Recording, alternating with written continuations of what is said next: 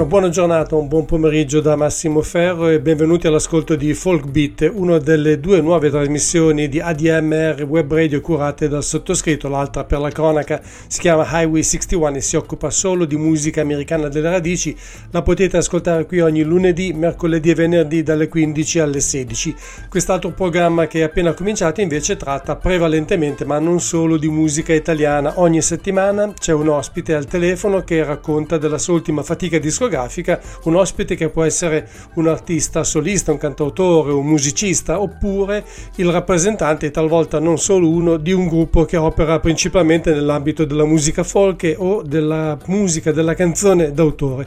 La settimana scorsa abbiamo avuto con noi Massimo Priviero, che ci ha raccontato del suo ultimo album, Essenziale. Oggi sarà con noi un altro mio omonimo, ma è soltanto un caso.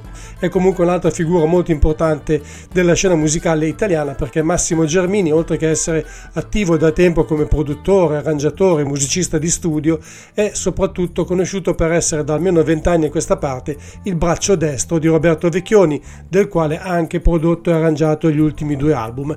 Ma Massimo Germini è anche un artista solista che ha realizzato fino ad oggi 3 album personali. L'ultimo lo ha visto per la prima volta cimentarsi nei panni del cantautore, un disco intitolato Qualcosa di familiare che comincio a presentarvi con questa canzone, Amore e Forse. Buon ascolto con Folk Beat qui su ADMR Web Radio.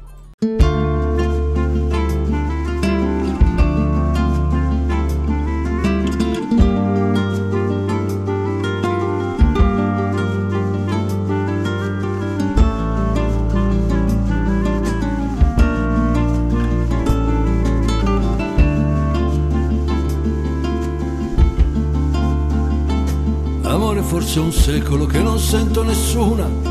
Sei tu la mia bambina che canta, il cuore che avevo perduto, appoggiato per terra. Io sono la bocca che torna da lontano.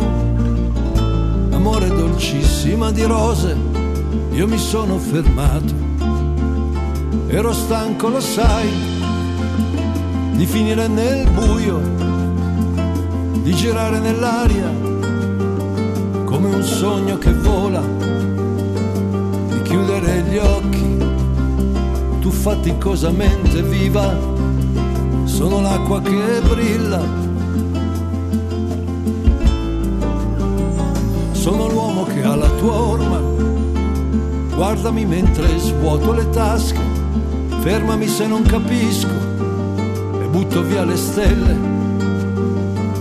Amore, rientra, la mia carne non sa parlare, portaci dentro i miei sogni, portaci tutti i rumori, lascia che mi presenti, che ti guardi sorridente, presente, fammi sentire tuo figlio, un amore innocente.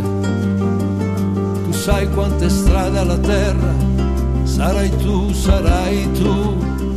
che mi porterai via.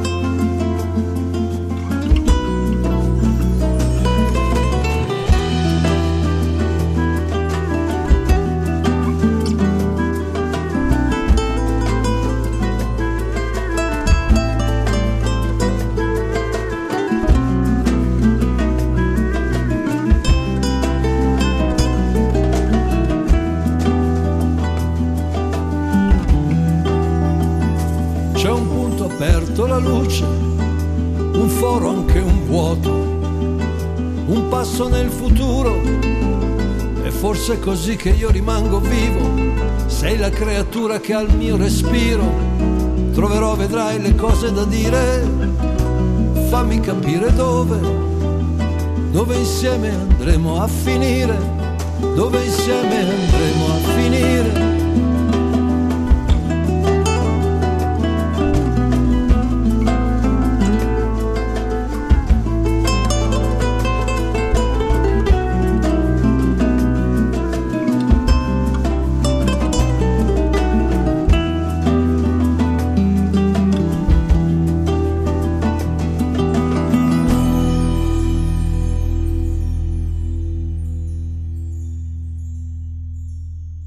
Amore e forse è la prima traccia che vi ho proposto da Qualcosa di familiare, il nuovo album di Massimo Germini.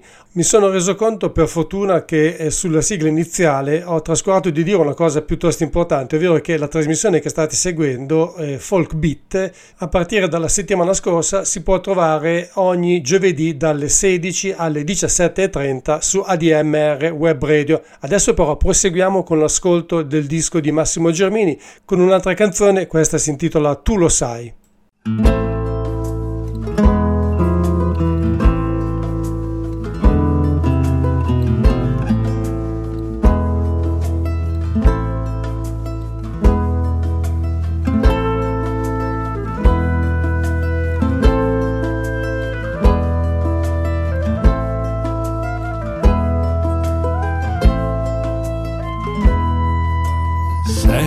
Affamata, una prugna pura, quel paradiso dove andrò a finire. Sei l'uomo nero, la donna spietata, sincera, mi farai restare. Non credere che io sia capace di generarti soltanto dalla mia volontà. Tu sei una ladra al capo pattuglia di una splendida natura.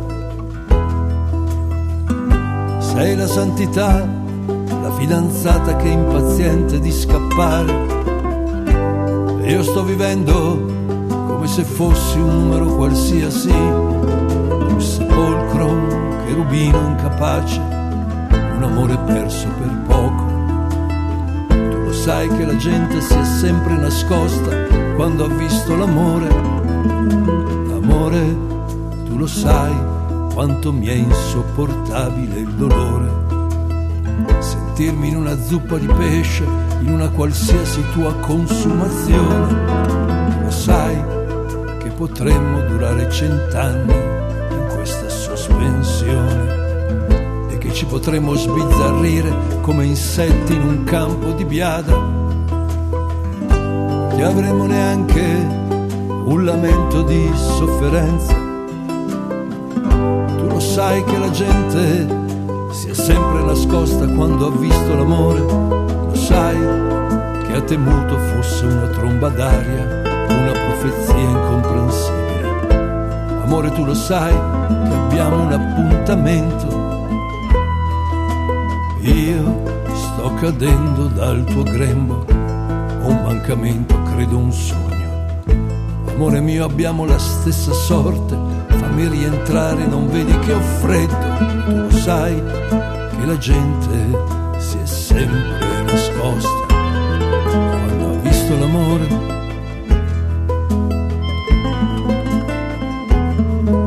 Tu lo sai che la gente si è sempre nascosta quando ha visto l'amore.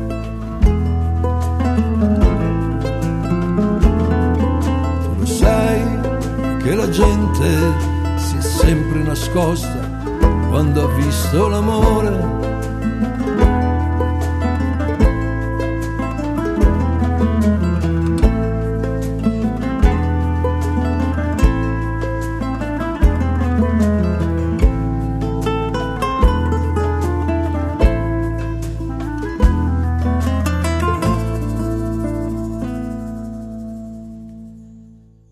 Tu lo sai, ancora Massimo Germini dal suo nuovo album Qualcosa di familiare, che è il primo disco da cantautore, ma come detto prima lui ha già fatto altri 2 album personali, entrambi però interamente strumentali.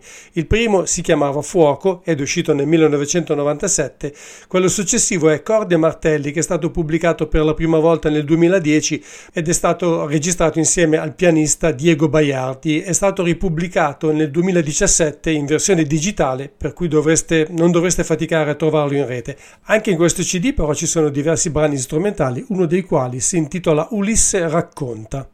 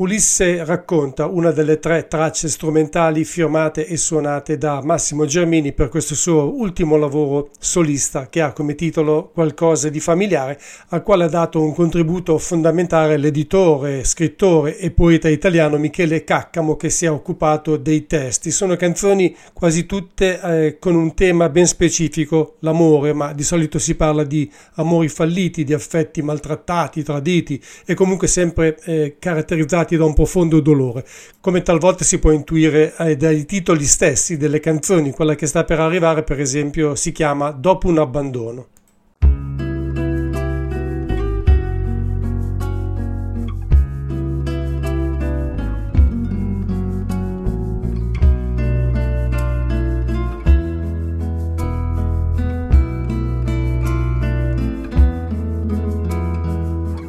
Adesso vado, non farmi dire niente, io lascio tutto, ti sono indifferente. Lascio bocca voce, ti lascio anche il corpo, non posso stare qui, non è più tempo. Bastano parole semplici per parlare, se io e te siamo 2 cuori vicini. Sento le spine delle rose nel vento, le tue mani da me o da un'altra parte. Penseremo di aver visto il cielo intero quando saremo al centro del pensiero. Adesso vado, non farmi dire niente, lascio qui quel poco che noi siamo. Io ti ho vista come un fiore nudo e ho temuto di doverti abbracciare. Con i pensieri sudici, con le mie paure, noi siamo nati in un primo mattino. Con un bacio nel letto, con un bacio, non fa nulla se non sai cos'è la gioia. Ci troveremo amore, ci diremo perdono, per esserci trovati dopo l'abbandono.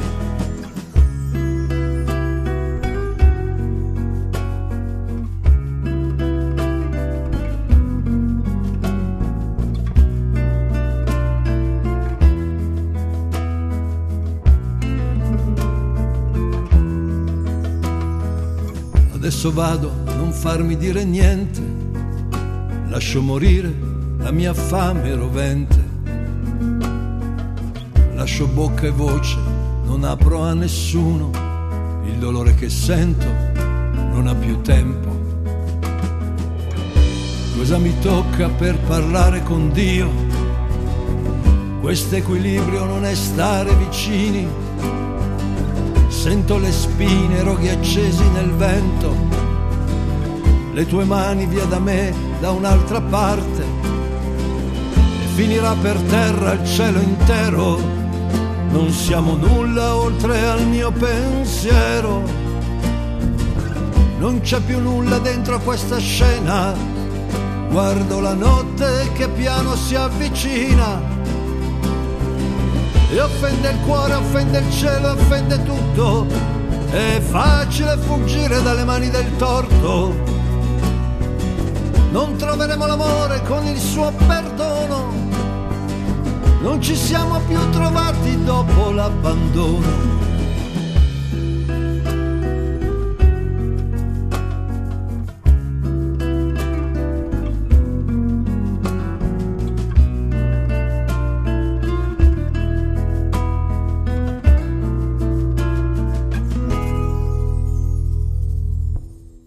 Ancora un abbandono, Massimo Germini, che ricordo ancora tra poco sarà con noi al telefono per raccontarci di questo suo nuovo lavoro discografico personale dal titolo Qualcosa di familiare.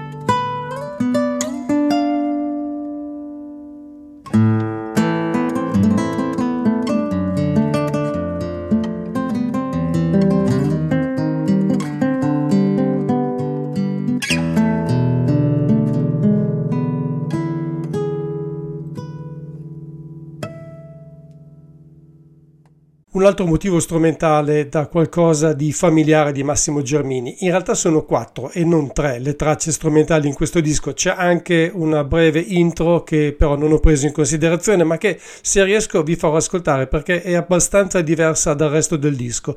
Solo ad agosto, il brano che abbiamo ascoltato poco fa, vedeva come unica protagonista la chitarra del titolare di questo album, che non è soltanto un eccellente chitarrista, ma sa maneggiare con molta abilità anche diversi strumenti folk o etnici come il buzuki, il laude, ma anche la mandola, il mandolino, il charango e così via. Inoltre in un paio di occasioni si è occupato anche del basso. Con lui hanno suonato Carmelo Colajanni al clarinetto e alcuni fiati etnici come il duduk e il bansuri. Poi ci sono Roberto Gualdi e Emiliano Cava alle percussioni, Lele Battista alle tastiere e infine, nel brano che dà titolo all'album, un ospite di riguardo, quel Roberto Vecchioni con cui, come detto prima, Massimo Germini collabora da più di 20 anni.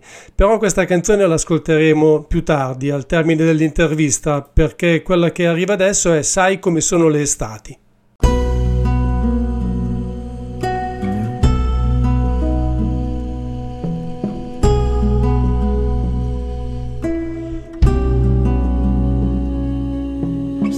Ho bruciato i miei occhi, dovevo sognare.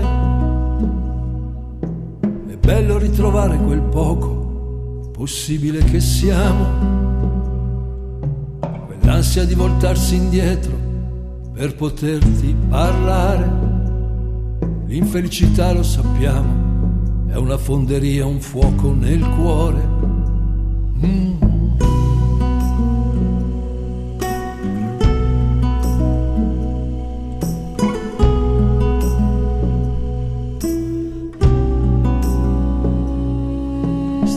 Darò fuoco a ogni nostra casa, ai compleanni, ai mobili, alle sale d'attesa, ai bar di notte che non hanno spento le luci, a quelli che ancora pensano che siamo stati felici.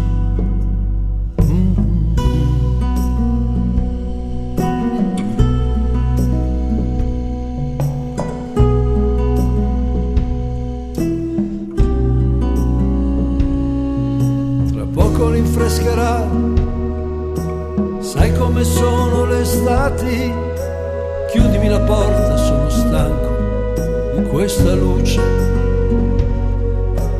lasciami un caffè, un inganno, dammi un bacio veloce.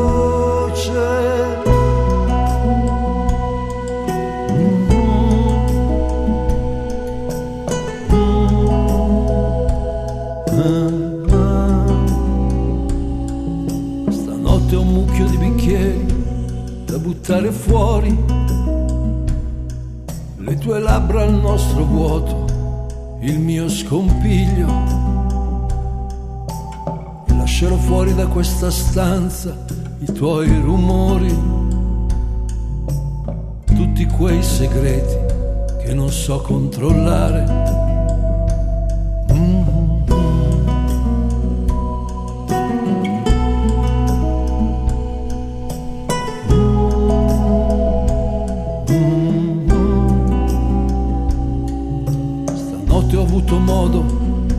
Perdere l'amore, non so perché ho lasciato le nostre mani, quando mi hai detto che non serve continuare, la vita è una partita che finisce ai calci di rigore.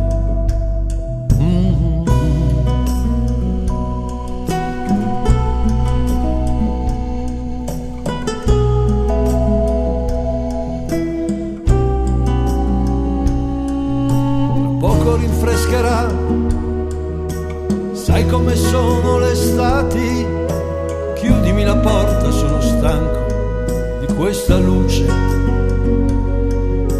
lasciami un caffè, un inganno, dammi un bacio veloce.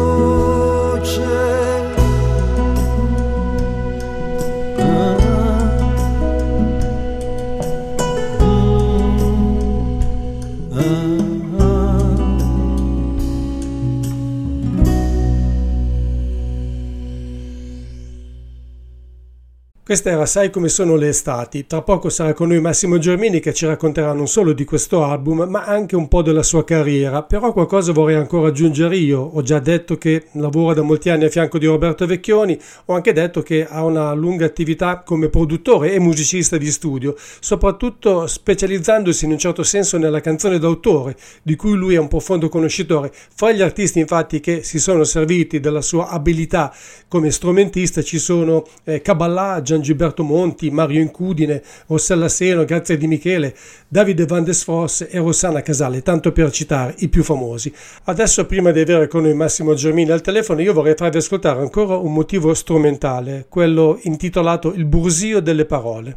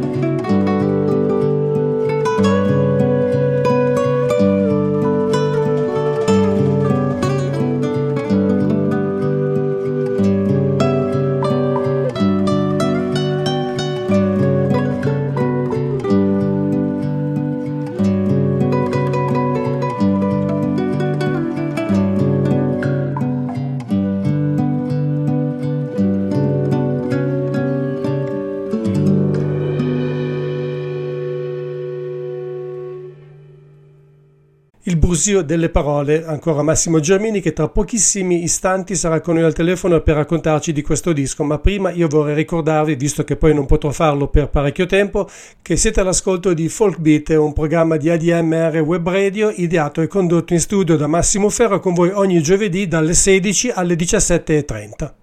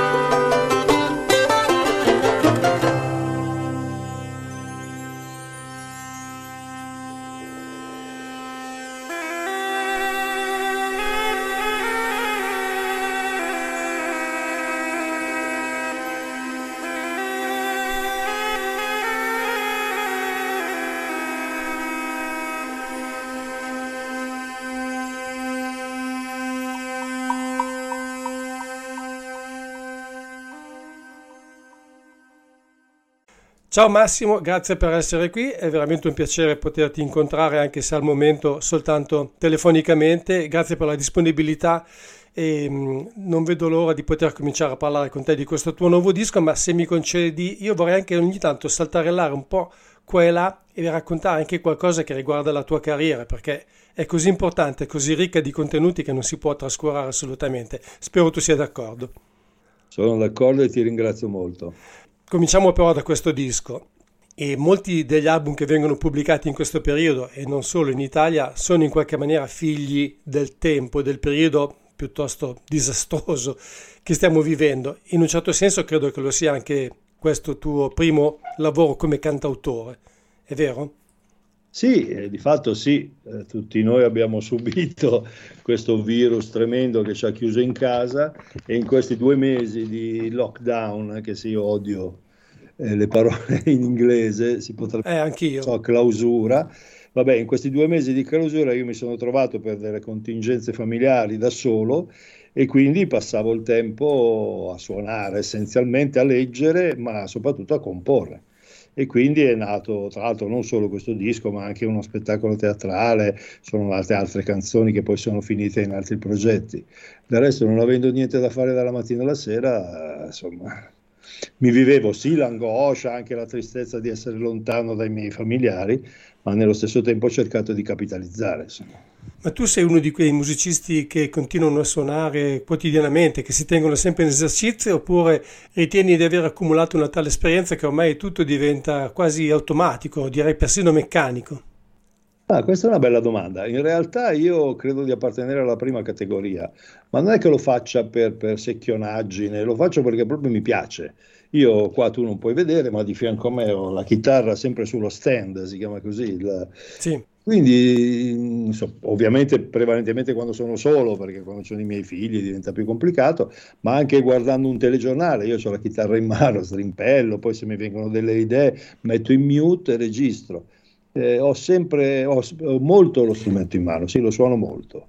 Diciamo che uno studio nel senso tradizionale, cioè non è che mi metta davanti uno spartito di Bach, cosa che ho fatto molte volte in passato, è più uno studio suonando in libertà nella speranza che vengano delle idee carine, insomma. Avrei voluto farti dopo questa domanda, ma mi ci hai portato tu indirettamente. In questo tuo primo lavoro come cantautore, ripeto, primo lavoro come cantautore perché tu hai altri 2 dischi strumentali Esatto. come solista, suoni prevalentemente la chitarra classica e in qualche modo anche un retaggio di studi accademici che hai alle spalle. Hai citato Bach e ho pensato a questo. Sì, bravo, sì. Io ho studiato anche chitarra classica, sì. Mi piace moltissimo la chitarra classica, mi piace moltissimo la chitarra classica prestata al pop, insomma, al rock, come lo vuoi chiamare, non cioè mi piace tantissimo anche la letteratura classica, ma non sono in grado, non l'ho studiata a sufficienza, però ho acquisito la mentalità e la tecnica per poter accompagnare le canzoni in un determinato modo che credo, molto modestamente, un po' mi caratterizzi. Per esempio con Vecchioni facciamo tante cose io e lui e io lo accompagno con la chitarra classica cercando di creare un tappeto sonoro più ampio rispetto alla chitarra, che ne so, suonata col plettro strumming con gli accordi, per intenderci, ecco. Forse capite quello che dico. Sì, sì, ho capito. Tra l'altro, credo, io ho una particolare predilezione per la chitarra acustica, ma è la mia idea, naturalmente. Una cosa escluda l'altra. No, esatto. Però in questi ultimi anni soprattutto mi sono più specializzato nella classica e anche per evitare, per un fatto di pigrizia, per evitare di girare con 2 strumenti, dovendo scegliere, scelgo la classica. Beh, devo dire che per le canzoni dei cantautori è uno strumento che si adatta moltissimo proprio per quel suono più morbido, più rilassato che ha e perché in arpeggio si possono fare delle cose veramente meravigliose. Non mi piace molto quando è suonata a plettro, ma penso che tu, anzi nel tuo disco tu non l'hai fatto quasi mai, se non mai. No, il plettro io non lo uso solo quando uso la folk, chiaramente. Infatti. Quando suono il mandolino e altri strumenti etnici cosiddetti, insomma, che io suono con molto piacere. Parleremo anche di questo, però volevo adesso già tornare subito all'album che è più interessante, questo tuo primo lavoro da cantautore, lo ripeto ancora una volta. Com'è nata l'esigenza di cantare? visto che tu in passato hai scritto soprattutto musica strumentale. Esatto. E quanto è stato difficile sotto certi aspetti anche imparare a cantare? Ora, imparare non è il verbo giusto, perché Certo. qualche tempo fa qualcuno diceva che i grandi musicisti, e tu sei naturalmente parte di questa categoria, anche se magari non hanno una grande voce, però sanno sempre come usarla nella maniera più adeguata, cioè sanno sempre utilizzarla in maniera tale da piegarla alle esigenze di quello che devono o che vogliono cantare. Ma io poi, sai, facendo anche produzioni, in genere mi trovo nella posizione di quello che suggerisce al cantante di là dal vetro come magari portare una frase. Non ho mai studiato canto, quindi non conosco le tecniche. Canto così, di istinto, ma canto da sempre, da quando sono bambino, mi è sempre piaciuto. Anzi, ti confesso, non lo dico mai, ma in realtà ti confesso che da bambino io avrei voluto fare il cantante, poi evidentemente non ho avuto il coraggio, ho approfondito gli strumenti, insomma la chitarra in particolare, poi sono diventato un musicista, però non ho mai smesso di cantare con gli amici, salta fuori una chitarra dopo una cena, cantiamo le canzoni di Battisti, insomma, ho sempre cantato, quindi non è che sia stata proprio una roba, una novità assoluta. Dal punto di vista professionale ho fatto qualche esperienza, soprattutto in teatro, dove cantavo qualche canzone. Però poi si trattava di fare veramente la pace con la mia voce, che fondamentalmente non mi è mai particolarmente piaciuta. E quando è stato il momento di registrare i provini di queste canzoni, che non erano destinate a me in realtà, non avrei dovuto cantarle io, Caccamo, di cui non abbiamo ancora parlato, Michele Caccamo, poeta, mi mandò dei testi che poi diventarono canzoni, 6 delle quali sono finite nel disco. E l'idea iniziale era quella che qualcuno fosse interessato a cantarle, nonostante siano, chi avrà la bontà di ascoltarle, delle canzoni molto particolari, anche un po' difficili dal punto di vista del testo. E quando poi non si trovava in realtà nessuno che potesse esserlo interessato, fu Caccamo per primo a dirmi: ma perché non le canti tu? Prova a cantarle tu. Poi qualche collega, qualche amico mi ha dato un po' di sicurezza, sempre a livello di provini, e allora ho deciso questo mio disco. Quando l'Azzurra mi ha proposto di fare il disco, che inizialmente doveva essere unicamente strumentale, ho detto: ma perché non facciamo metà e metà? Quindi dovevano essere 6 e 6, poi in realtà sono diventate 6 canzoni e 5 brani strumentali, perché un brano strumentale alla fine non mi convinceva fino in fondo e l'ho tolto. Però esiste ancora. Una delle domande più scontate che si possono fare in queste situazioni, e io di solito evito di farle proprio perché la trovo estremamente banale, è se sono nati prima i testi o prima le musiche. Però mi sembra che in questo caso sia piuttosto pertinente, mi piacerebbe dunque saperne qualcosa in più. No, in realtà è rigorosamente prima i testi, cioè nel senso che Caccamo mi spediva via mail, lui abita a Roma, quindi ci siamo visti una volta sola in questo periodo che abbiamo collaborato, perché lui è venuto era di passaggio a Milano l'anno scorso e abbiamo cenato assieme e ci sentivamo solo per telefono, e lui mi spediva i testi via mail. Lui mi spediva i testi, io li musicavo. Poi lui semmai dava una correzione, li limava un po', perché a volte magari io con la musica facevo delle cose diverse, o insomma viceversa, però sì, sono un po' gaberiano in questo senso. Gaber partiva dal testo, Certo. Anche perché è il testo che mi ispira la musica, e più il testo è strano e fuori metrica, più diventa una sfida, cioè nel senso che sono costretto a trovare delle note di collegamento, non so se riesco a essere chiaro. Quindi mi piace moltissimo questa cosa, così appunto come faceva Gaber, come fanno in tanti. Mi sembra che tu hai fatto un lavoro veramente notevole, perché effettivamente partire dalle poesie è sempre difficilissimo per arrivare poi alla musica, ma io sapevo che tu sapevi, scusa il gioco di parole, fare questo, perché avendo ascoltato il disco di Rossella Seno che tu hai prodotto e per il quale hai scritto parecchie canzoni, sempre per quanto riguarda le musiche, conoscevo già le tue capacità, per cui non mi sono stupito alla fine del risultato finale. Ti ringrazio. Senti, e questo disco è completamente acustico, è stata una scelta dovuta alla situazione contingente, oppure è il mezzo che tu hai preferito, che hai pensato, ritenuto fosse più idoneo per esprimere questo tipo di canzoni? La seconda che hai detto. come direbbe quello. No, Sì. penso senza ombra di dubbio è una scelta. Non c'è niente di casuale in questo disco, lo rivendico come dico sempre nota per nota. Anche le scelte degli strumenti particolari a fiato, degli strumenti percussivi. No, è una scelta acustica perché io sono un uomo acustico, cioè mi piace da sempre la musica acustica, ma da sempre, da quando ero ragazzo. E quindi io amo proprio sentire il rumore, lo sfrigolio delle corde, se si tratta di strumenti a corde o addirittura al fiato. C'è un brano nel disco che si intitola Sai come sono le estati, che inizia Sì. proprio col flautista che prende fiato. Ho voluto proprio tenere questa cosa. Ci tengo moltissimo a questo, senza nulla togliere agli altri generi musicali che rispetto tutti. Perché io sono fatto così, quindi è giusto che un artista con la lettera minuscola, come la vuoi mettere, faccia quello che sente, si sente, insomma. Questo disco mi somiglia molto, sono proprio io, ecco. E questo mi incuriosisce su quelli che sono un po' i tuoi ascolti musicali. Il fatto che tu suoni anche diversi strumenti etnici. A proposito di strumenti a fiati, apro una parentesi. Quello che si sente nel brano che possiamo definire introduttivo, il prologo, Odos, che strumento è? La zurna, che non riesco a capire. Sono il liuto cantabile, infatti. No, no, quello a fiato. Quello a fiato, aspetta che vado a vedere, sai che non me lo ricordo.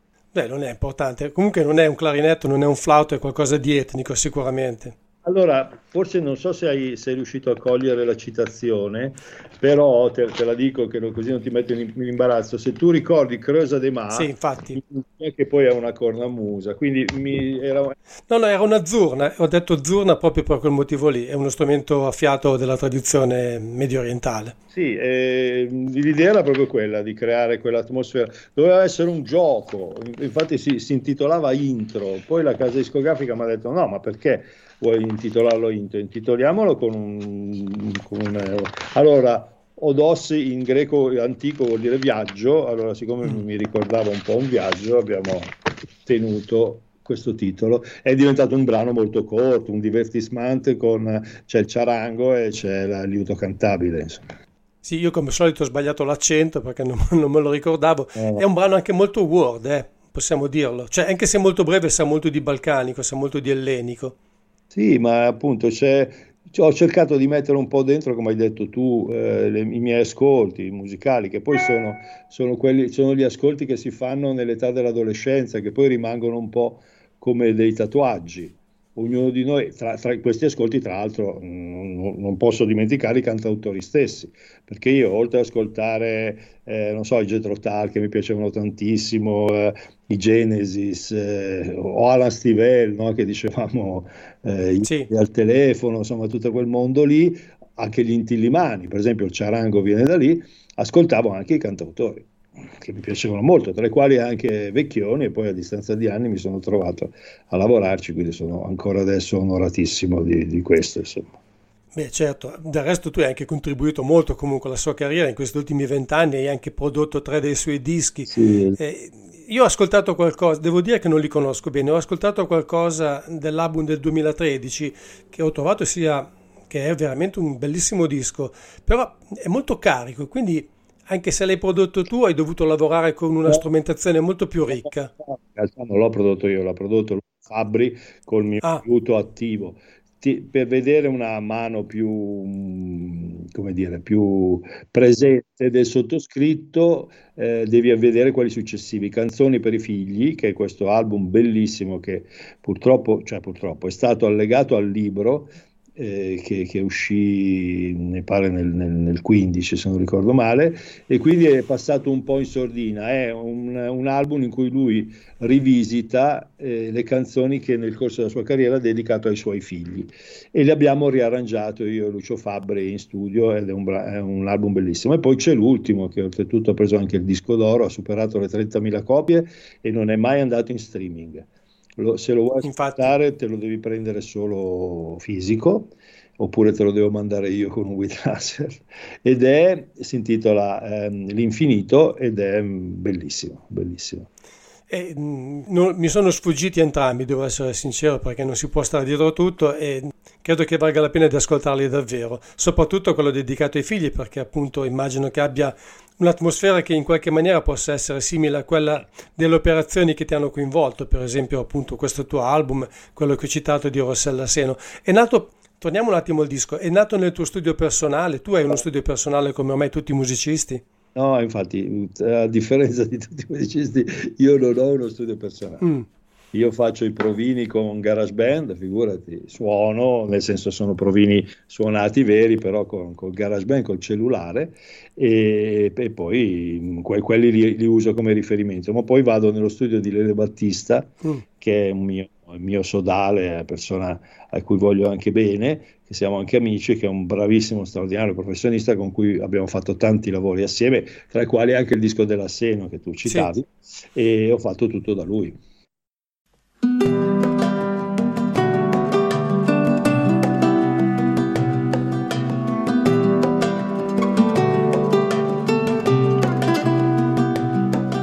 Se tutto fosse un gioco, io potrei davvero ridere. Ho anche scritto e copiato 1000 volte il tuo nome. E non lo dico, sai quanto l'ho dovuto chiamare. Se tutto fosse un gioco, mi metterei davvero a ridere. Ma adesso state calmi che io posso lasciarvi tutto. L'amore è una gioia, io non farò più niente. Assolutamente niente, qui nessuno crede che tu possa tornare. Se tutto fosse un gioco, io potrei davvero ridere. Ho anche pensato di essermi ferito con il tuo nome. Era un amore pieno di sangue e di spine nel cuore. Ho chiuso gli occhi per non farmi guardare e colpire. Se tutto fosse un gioco mi metterei davvero a ridere.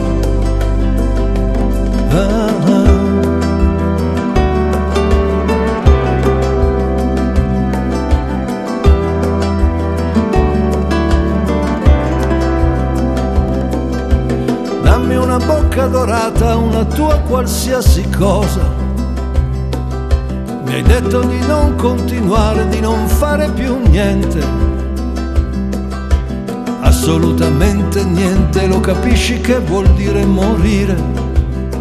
Sto cercando di imparare la nuova solitudine del cuore. Tu stai dietro la finestra a guardare tutta la mia calma, la mia speranza che mi chiamerai e non mi farai più male. E rivedremo un giorno preciso del nostro perfetto amore. Se tutto fosse un gioco, io potrei davvero ridere. Io lo so che è un peccato non bussare alla tua porta. E piango, almeno penso di sentirmi ancora vivo. Non è niente, proprio niente, io la smetto di tremare. Se tutto fosse un gioco, mi metterei davvero a ridere.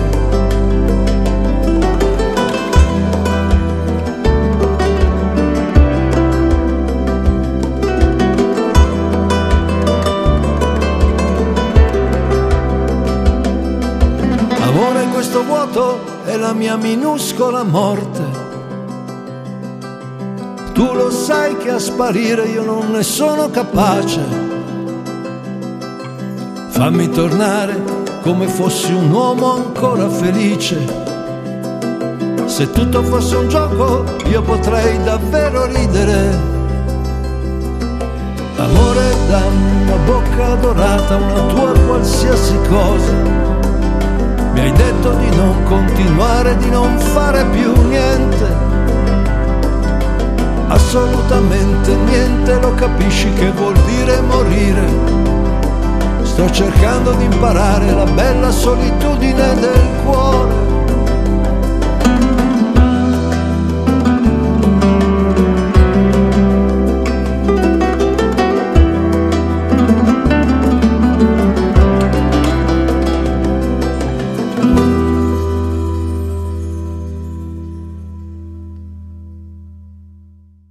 è anche secondo me è anche un buon musicista e un buon cantautore, molto, molto raffinato. Io ho avuto anche il piacere di intervistarlo 2 volte, anche se un po' di tempo fa, e credo che ho visto che è molto ricercato come tecnico del suono, come in fase di registrazione, in effetti. Come produttore, lui si occupa prevalentemente, cioè si occupa, poi lui fa quello che gli chiedono di fare, qualsiasi cosa, però in realtà è un po' in questo mondo dell'indie che non mi somiglia per niente, quindi mi piace anche l'idea che ci sia questo incontro tra due personaggi che sono tendenzialmente diversi, anche di età. Lui ha una Sì. 15 anni in meno di me, insomma, quindi era il leader della Sintesi, che è un gruppo che arrivò ultimo a Sanremo nel 2000, se non sbaglio, una ventina di anni fa.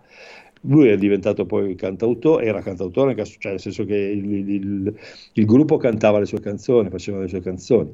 Poi ha fatto degli album da cantautore, però ormai prevalentemente lavora in studio e fa produzioni per altri. Ecco. Ecco, in questo disco hai usato tantissimo la chitarra classica, hai aggiunto qua e là qualche strumento etnico, il buzuki, insomma in qualche brano. Avresti potuto benissimo fare tutto da solo perché suoni tantissime cose, invece hai aggiunto qualche altro strumento per dare colore, appunto il clarinetto, il flauto, un po' di percussioni, qualche piccola parte di basso, ma sempre in maniera molto leggera. Hai mai pensato, non hai... Anche qualcosa è suonata da Lele Battista. Infatti ho sentito un sintetizzatore in un paio di brani io non amo molto i sintetizzatori, ma quando sono usati con molta delicatezza così vanno benissimo, si intende. Comunque era importante secondo te dare un po' di colore in più, cioè un disco solo voce, chitarra e magari strumenti a corde non ti sarebbe stato sufficiente? Sì, esatto, anche se poi c'è un brano addirittura, se non due, no, un brano dove c'è solo una chitarra. Sì, è vero. E che è solo ad agosto, che tra l'altro mi piace molto. Il titolo non va spiegato perché va da sé, ero solo ad agosto e mi è venuta questa qua. E poi ci sono dei brani dove in realtà le chitarre sono due, c'è una sovraincisione fatta da sottoscritto, però io posso dire questa cosa che magari non tutti saranno d'accordo. Non ho mai amato, neanche quando studiavo, insomma, non ho mai amato gli album solo chitarra. Perché diventano un po' onanistici, non so dire. Per me la musica, cioè uno non deve fare una cosa per far vedere che è bravo, deve fare una cosa bella. Non so se mi sono spiegato. Sì, sì. La mia modesta opinione. Per cui fare una roba proprio solo chitarristica per far vedere che te la cavi con lo strumento non mi ha mai interessato. Mi interessa il brano, insomma, e quindi in alcuni casi sentivo proprio la necessità che ci fossero gli altri strumenti, soprattutto quando canto, ecco.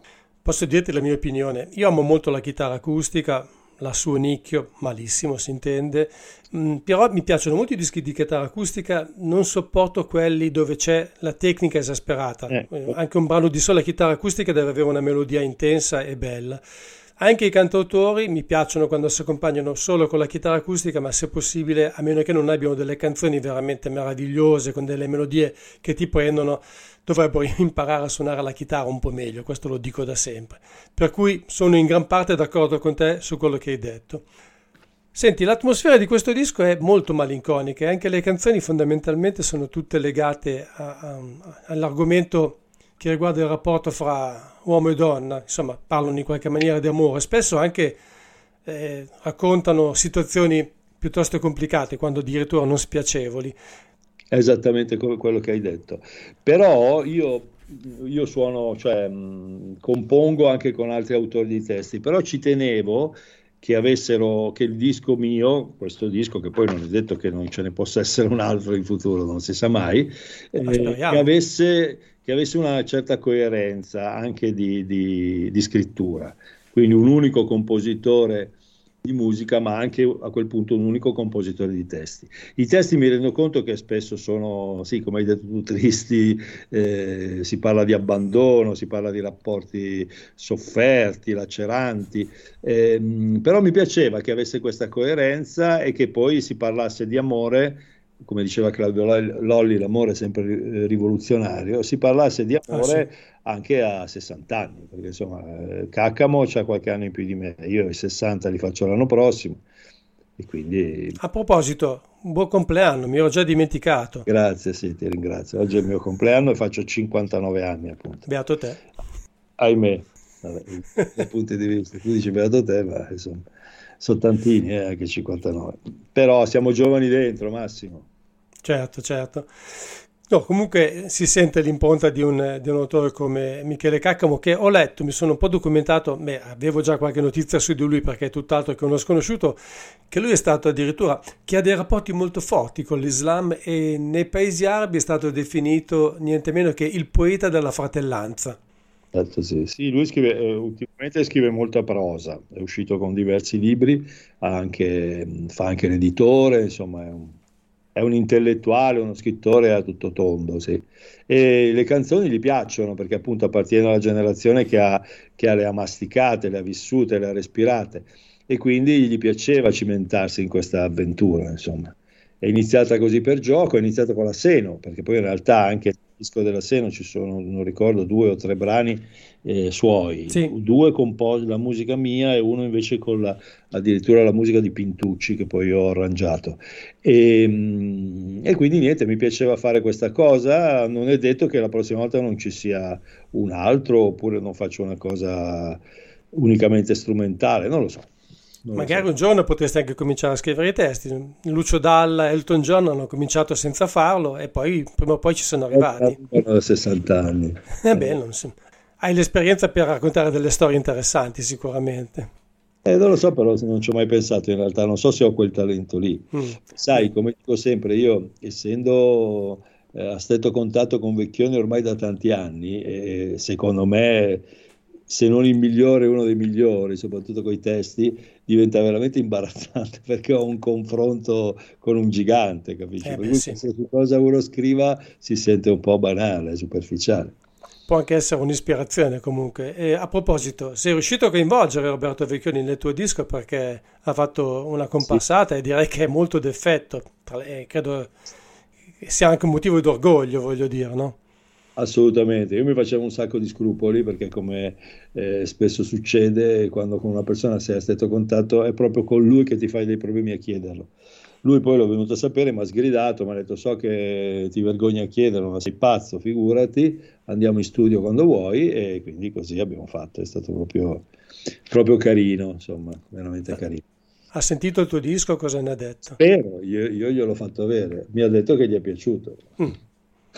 Beh, Mi ma ha- sicuramente, non È penso uno che che abbia... ascolti molta musica, in realtà legge tantissimo, legge tantissimo. È un po' Eh, come Guccini, sono quei cantautori più di parola che di musica, insomma. Sì, infatti l'ultima volta che era venuto qui in Alessandria, o la penultima, mi ricordo che era venuto a una festa dell'unità, qualcosa che non si fa più da anni, ed era qui per presentare un libro suo, oltretutto, quindi scrive anche tantissimo. Senti, i brani strumentali di questo disco io li ho trovati tutti molto belli, e anche perché sono diversi uno dall'altro, in effetti c'è un brano per sola chitarra, un duetto fra clarinetto e chitarra classica, e due chitarre sovraincise nello stesso brano, in qualche brano c'è una piccola lieve percussione, per cui danno anche una considerevole varietà al disco. Cioè, Ti ringrazio. quello che ho detto l'altro giorno al telefono è in parte, diciamo, era relativo alle canzoni, ma questi strumentali effettivamente aggiungono molto.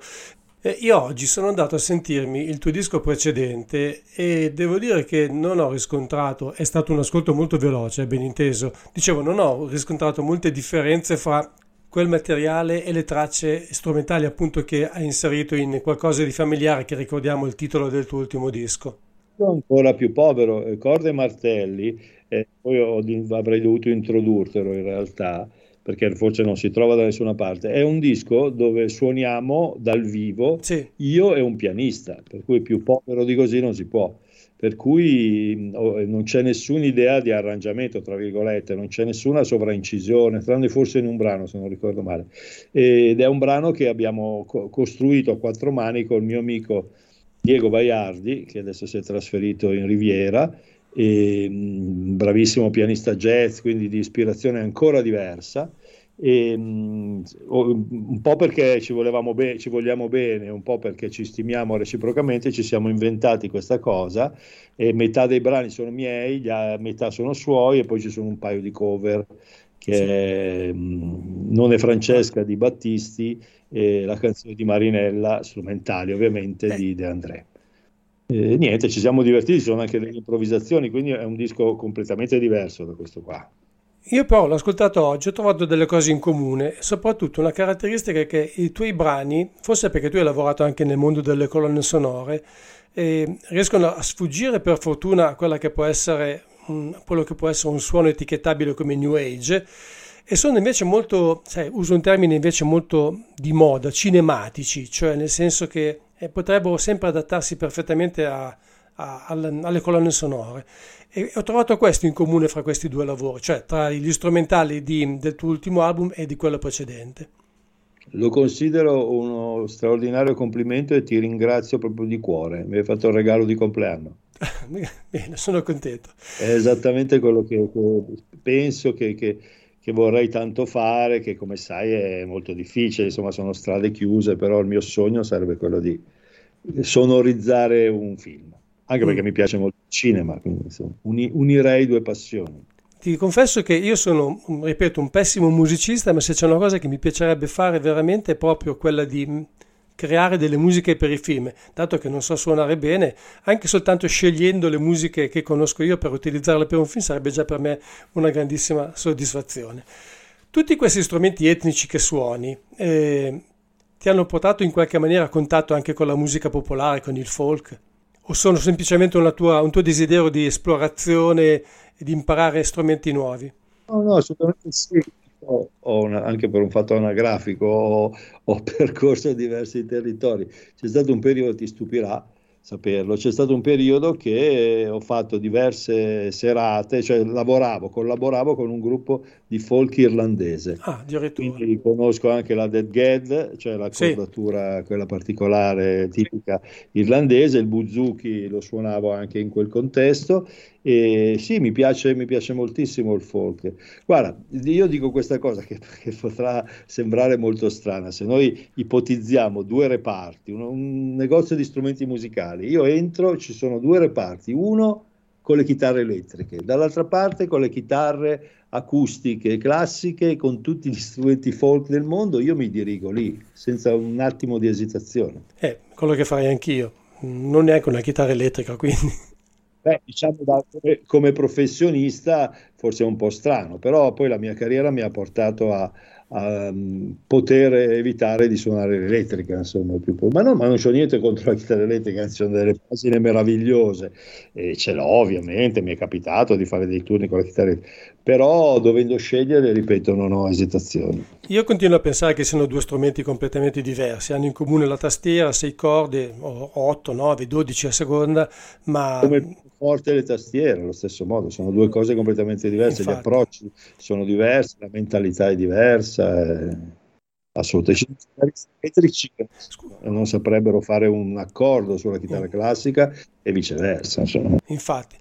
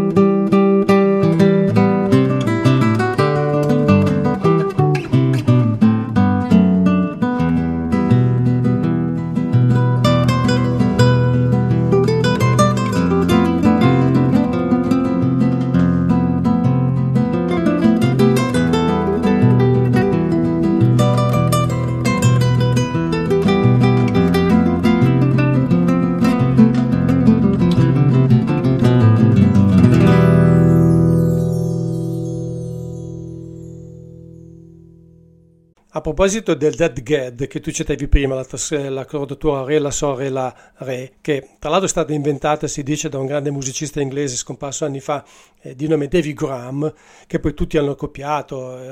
Pierre Bensusan l'ha fatta diventare il suo trademark, no? Il suo marchio di fabbrica, ma è quella più usata sicuramente tra le accordature aperte. Tu hai usato qualche accordatura aperta in questo disco o sempre quella standard? No, ho sempre usato la ricordatura standard. Il prossimo disco userò, no, mi capita di usare, no, non professionalmente, nel senso con vecchioni non mi capita mai, forse in un paio di occasioni magari abbasso il mi in re, Sì. cioè sono un paio di brani dove lo faccio, però accordature particolari no. Però così per mio diletto, anche per composizioni che faccio, sì, anche l'accordatura in do mi piace molto. Uso dell'accordatura in mi. Ogni tanto, poi sai, col fatto di suonare anche altri strumenti che hanno ovviamente delle accordature diverse, per esempio il mandolino, che lo considererei il mio secondo strumento, perché l'ho anche studiato, lo suono molto, l'ho anche studiato, è già per quinte, quindi è già diverso, è come giocare a briscola invece che a scopa. Quindi uno si abitua mentalmente a approcciare anche accordature differenti. Ci vuole un attimo per entrare nel mood, però poi ti viene naturale. Insomma. Sì. Mi, re, sol, se non sbaglio, il mandolino, è vero? Sì, partendo dalla più acuta, sì. È la risposta antica al violino. Sì, esatto, infatti. Lo usava Vivaldi, insomma, un strumento meraviglioso, ma perché uno, con tutto il rispetto, che peraltro è un altro genere musicale che io adoro, che è la canzone napoletana, uno il mandolino lo associa col tremolo nella canzone napoletana. In realtà il mandolino esiste da sempre. Io in questi giorni sto ascoltando un disco bellissimo di Bach, cioè non di Bach nel senso di musica di Bach, per chitarra e mandolino, ed è emozionante, meraviglioso, meraviglioso.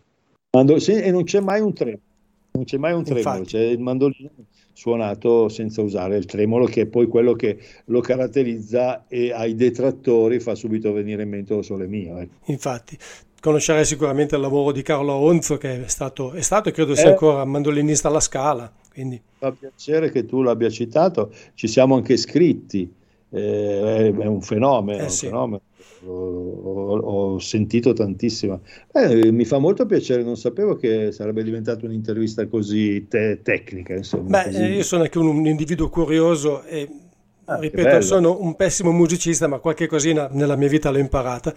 È la prima volta nella mia vita che faccio un'intervista parlando di musica così nello specifico, mi fa piacere. Bene, senti, i tuoi due lavori precedenti risalgono al 1997 e al 2010, poi il secondo è stato ristampato nel 2017, io l'ho trovato su Spotify, l'ho ascoltato stamattina ma molto rapidamente. Anche se non uso mai Spotify, devo dirti la verità che ho fatto l'account stamattina proprio per andare a cercare i tuoi due dischi precedenti.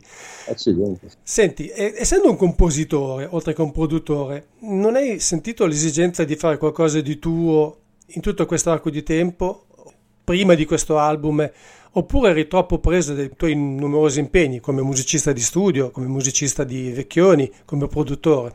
In realtà, sì, la domanda è bella. In realtà tutte queste mie cose che ho fatto, che poi sono solo 3, sono nate su, forse insistenza un po' eccessivo, però su suggerimento di altre persone.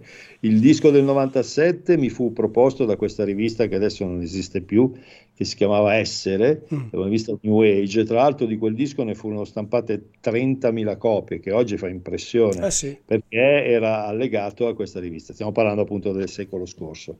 E fu più o meno su commissione, nel senso che poi io avevo delle cose nel cassetto, andai in questo studio che era in contatto con la rivista e realizzammo questa cosa, anche con l'aiuto di un mio amico di allora che si chiamava Fabio Maggioni, che è un bassista, insomma, che è uno che si faceva arrangiamenti e quant'altro. E poi c'è il buio, giustamente come dici tu, perché poi c'è la vita, come dice Fossati, poi c'è stato il lavoro, altre cose, e poi forse neanche tanto questa spinta a mettersi in gioco. Ci sono artisti che devono assolutamente fare cose proprie tutti gli anni, che hanno un sacco di roba. Io invece, non so, forse anche per una forma di timidezza, non so come definirla, però preferisco che qualcuno mi dica hai delle cose che magari le facciamo, allora poi mi ci metto anima e cuore, insomma. Ecco, tornando invece al tuo lavoro collaterale, come ti ho detto, saltiamo un po' di palo in frasca, cioè quello di produttore, musicista di studio. C'è qualche, soprattutto come produttore, c'è qualcuno a cui tu sei ispirato nel tuo lavoro oppure ti sei sempre lasciato guidare semplicemente dalla tua intuizione, dal tuo istinto?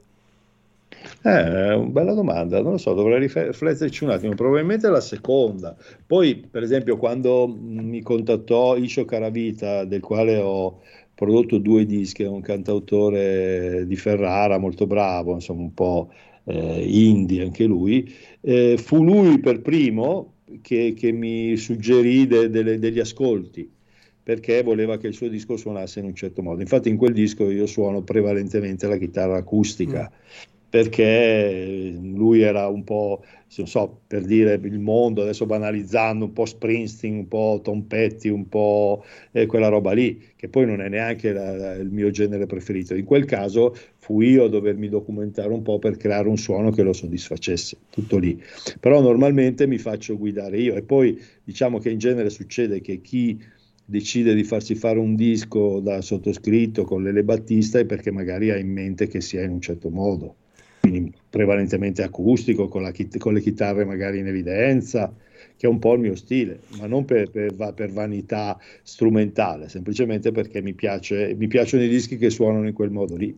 Sì, come dicevi prima, anche ti piace proprio il suono degli strumenti acustici. Io trovo che tu, da quello che ho sentito e dai dischi che ho avuto il piacere di ascoltare, prodotti da te o in cui comunque ci hai messo lo zampino, vecchioni a parte, mi sembra che tu abbia trovato un tuo modus operandi che ti personalizza, cioè ti fa diventare immediatamente riconoscibile. Questo è fondamentale, no? Ci sono produttori che Certo. oggi sono diventati famosi proprio perché hanno un loro suono.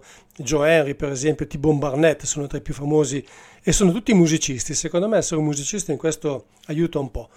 Volevo farti una domanda complicata, cioè complicata sarà la risposta, perché naturalmente quando un musicista come te ha un'esperienza così ampia, così grande alle spalle, ha suonato con così tanta gente, è difficile dare una risposta perché si rischia sempre di dimenticare qualcuno, di escludere qualcuno, ma a parte Roberto Vecchioni, che penso sia stato comunque per te un'importante fonte di ispirazione, un'importante, più che fonte di ispirazione, un'importante esperienza, c'è qualche musicista che ti ha dato qualcosa in più tra i molti con cui hai collaborato, da cui pensi di aver imparato qualcosa nel corso di tutti questi anni? E quindi parli di musicisti con i quali ho collaborato. Sì, musicisti o anche cantautori, cioè gli artisti con cui hai collaborato in generale. È una lunga lista, me ne rendo conto, No, però più che altro sono magari nomi che non sono così famosi, per cui ma io direi in qualche misura, adesso non vorrei cavarmela un po' alla democristiana, in qualche misura un po' tutti, se non dal punto di vista prettamente musicale, da un punto di vista umano.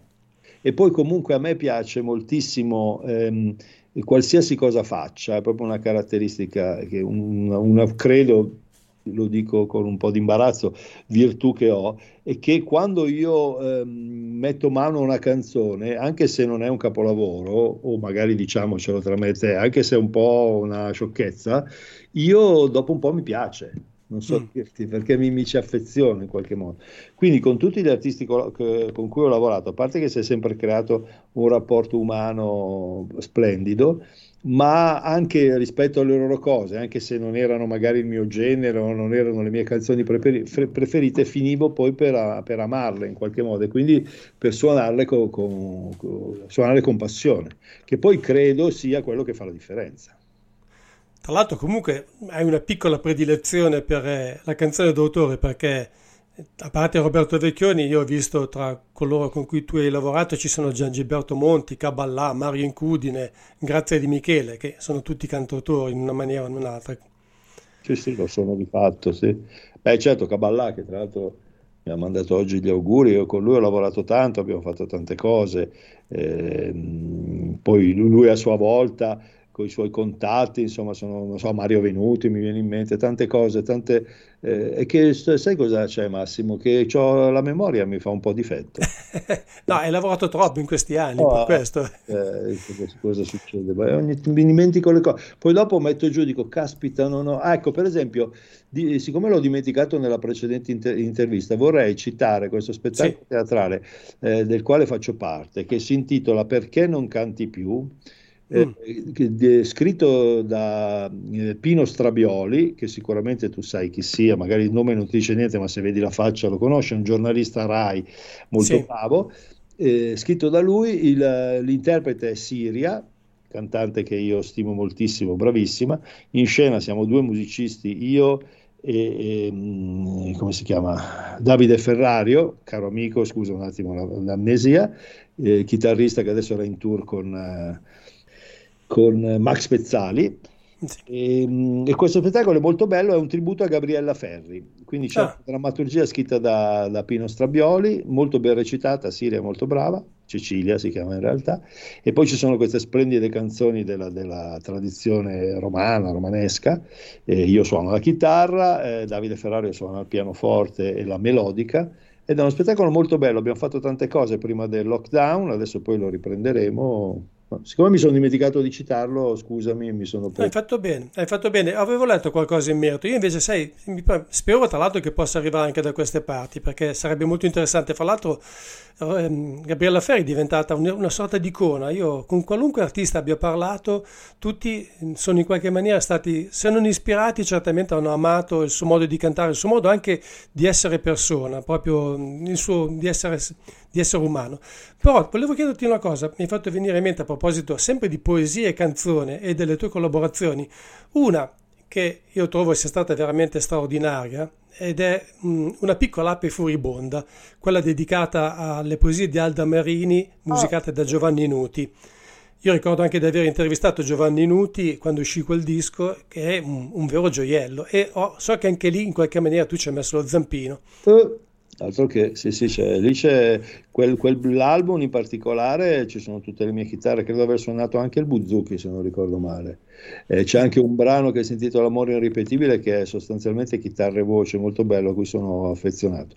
Io ho avuto Giovanni, un amico, veramente un caro amico, bravissimo, che ha musicato in maniera eccellente tantissime poesie di Alda, loro erano proprio amici, e attraverso di lui ho avuto anche l'onore di conoscere Alda Merini, che è una delle cose di cui vado orgoglioso nella vita, ecco.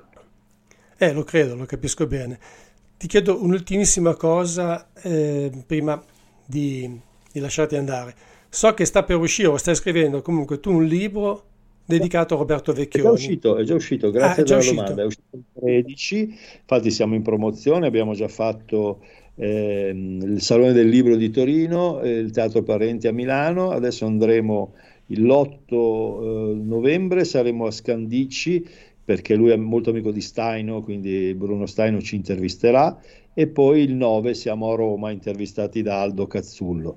È un libro che si intitola Canzoni, è frutto dell'esperienza universitaria. Io insegno, adesso siamo fermi per motivi che tutti sappiamo, all'Università di Pavia forme di poesia in musica, cosa di cui sono onoratissimo assieme al professor Vecchioni e al semiologo Paolo Iachia.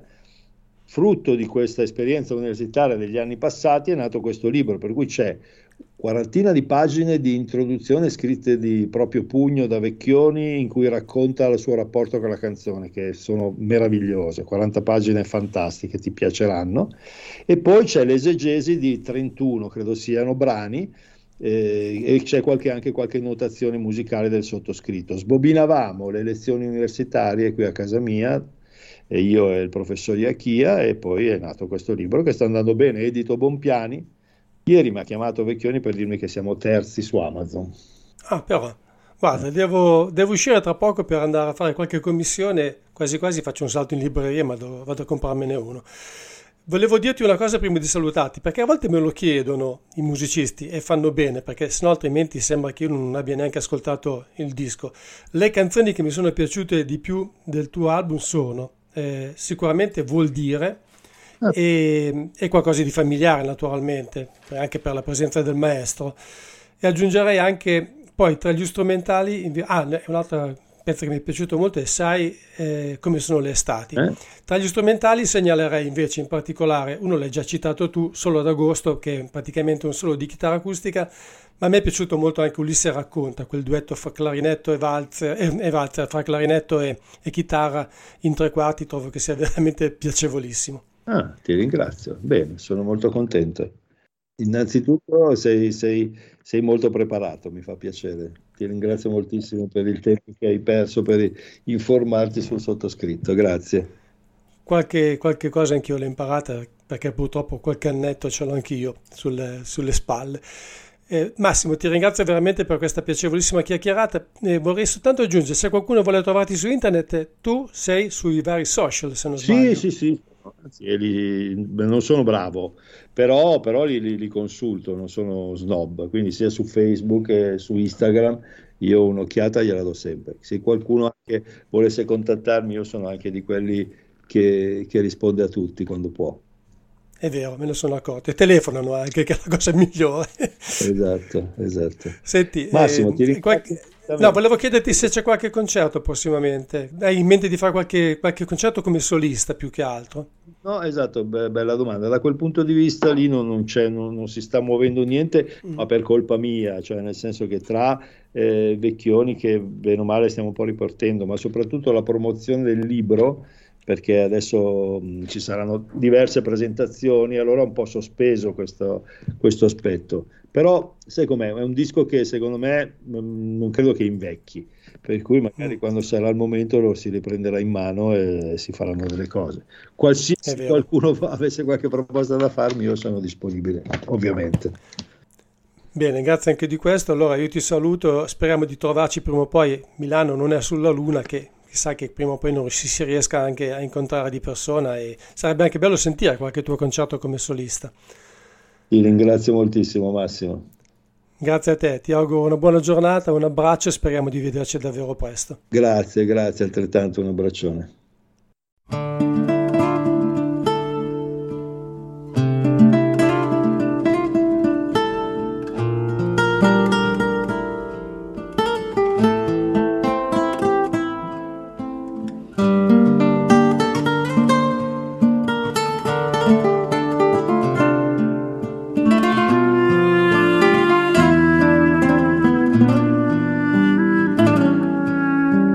Quando mi hai chiuso la bocca, non hai più un filo di fiato, puoi anche pensare di avere poca memoria d'amore,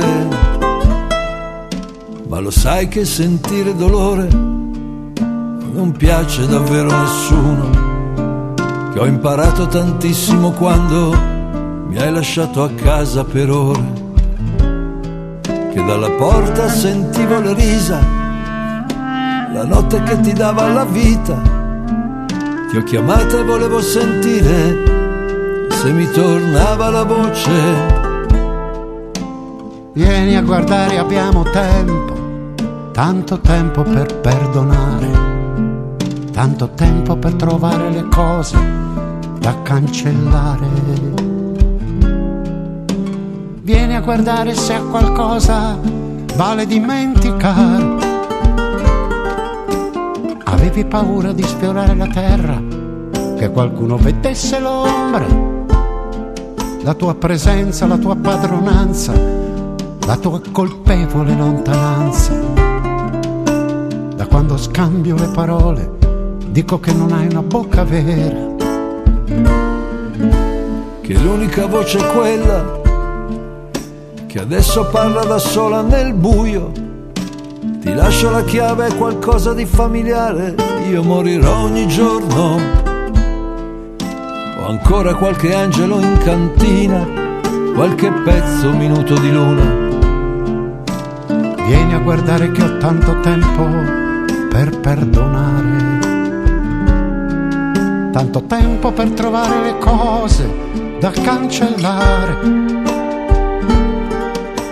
Vieni a guardare se a qualcosa vale dimenticare, la tua presenza, la tua padronanza, la tua colpevole lontananza.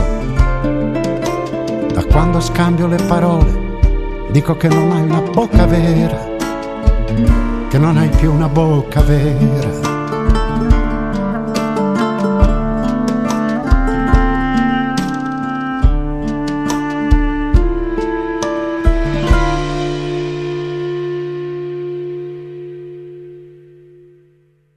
Questa che avete ascoltato subito al termine dell'intervista era Qualcosa di familiare, il brano che dà titolo all'album di Massimo Germini, che è stato con noi fino a pochi minuti fa, ed è anche la canzone che, come avete notato, vede la partecipazione straordinaria di Roberto Vecchioni. In mezzo, cioè durante l'intervista, invece vi ho proposto altri due brani, una canzone dal titolo Vuol dire e uno strumentale intitolato Per Marino.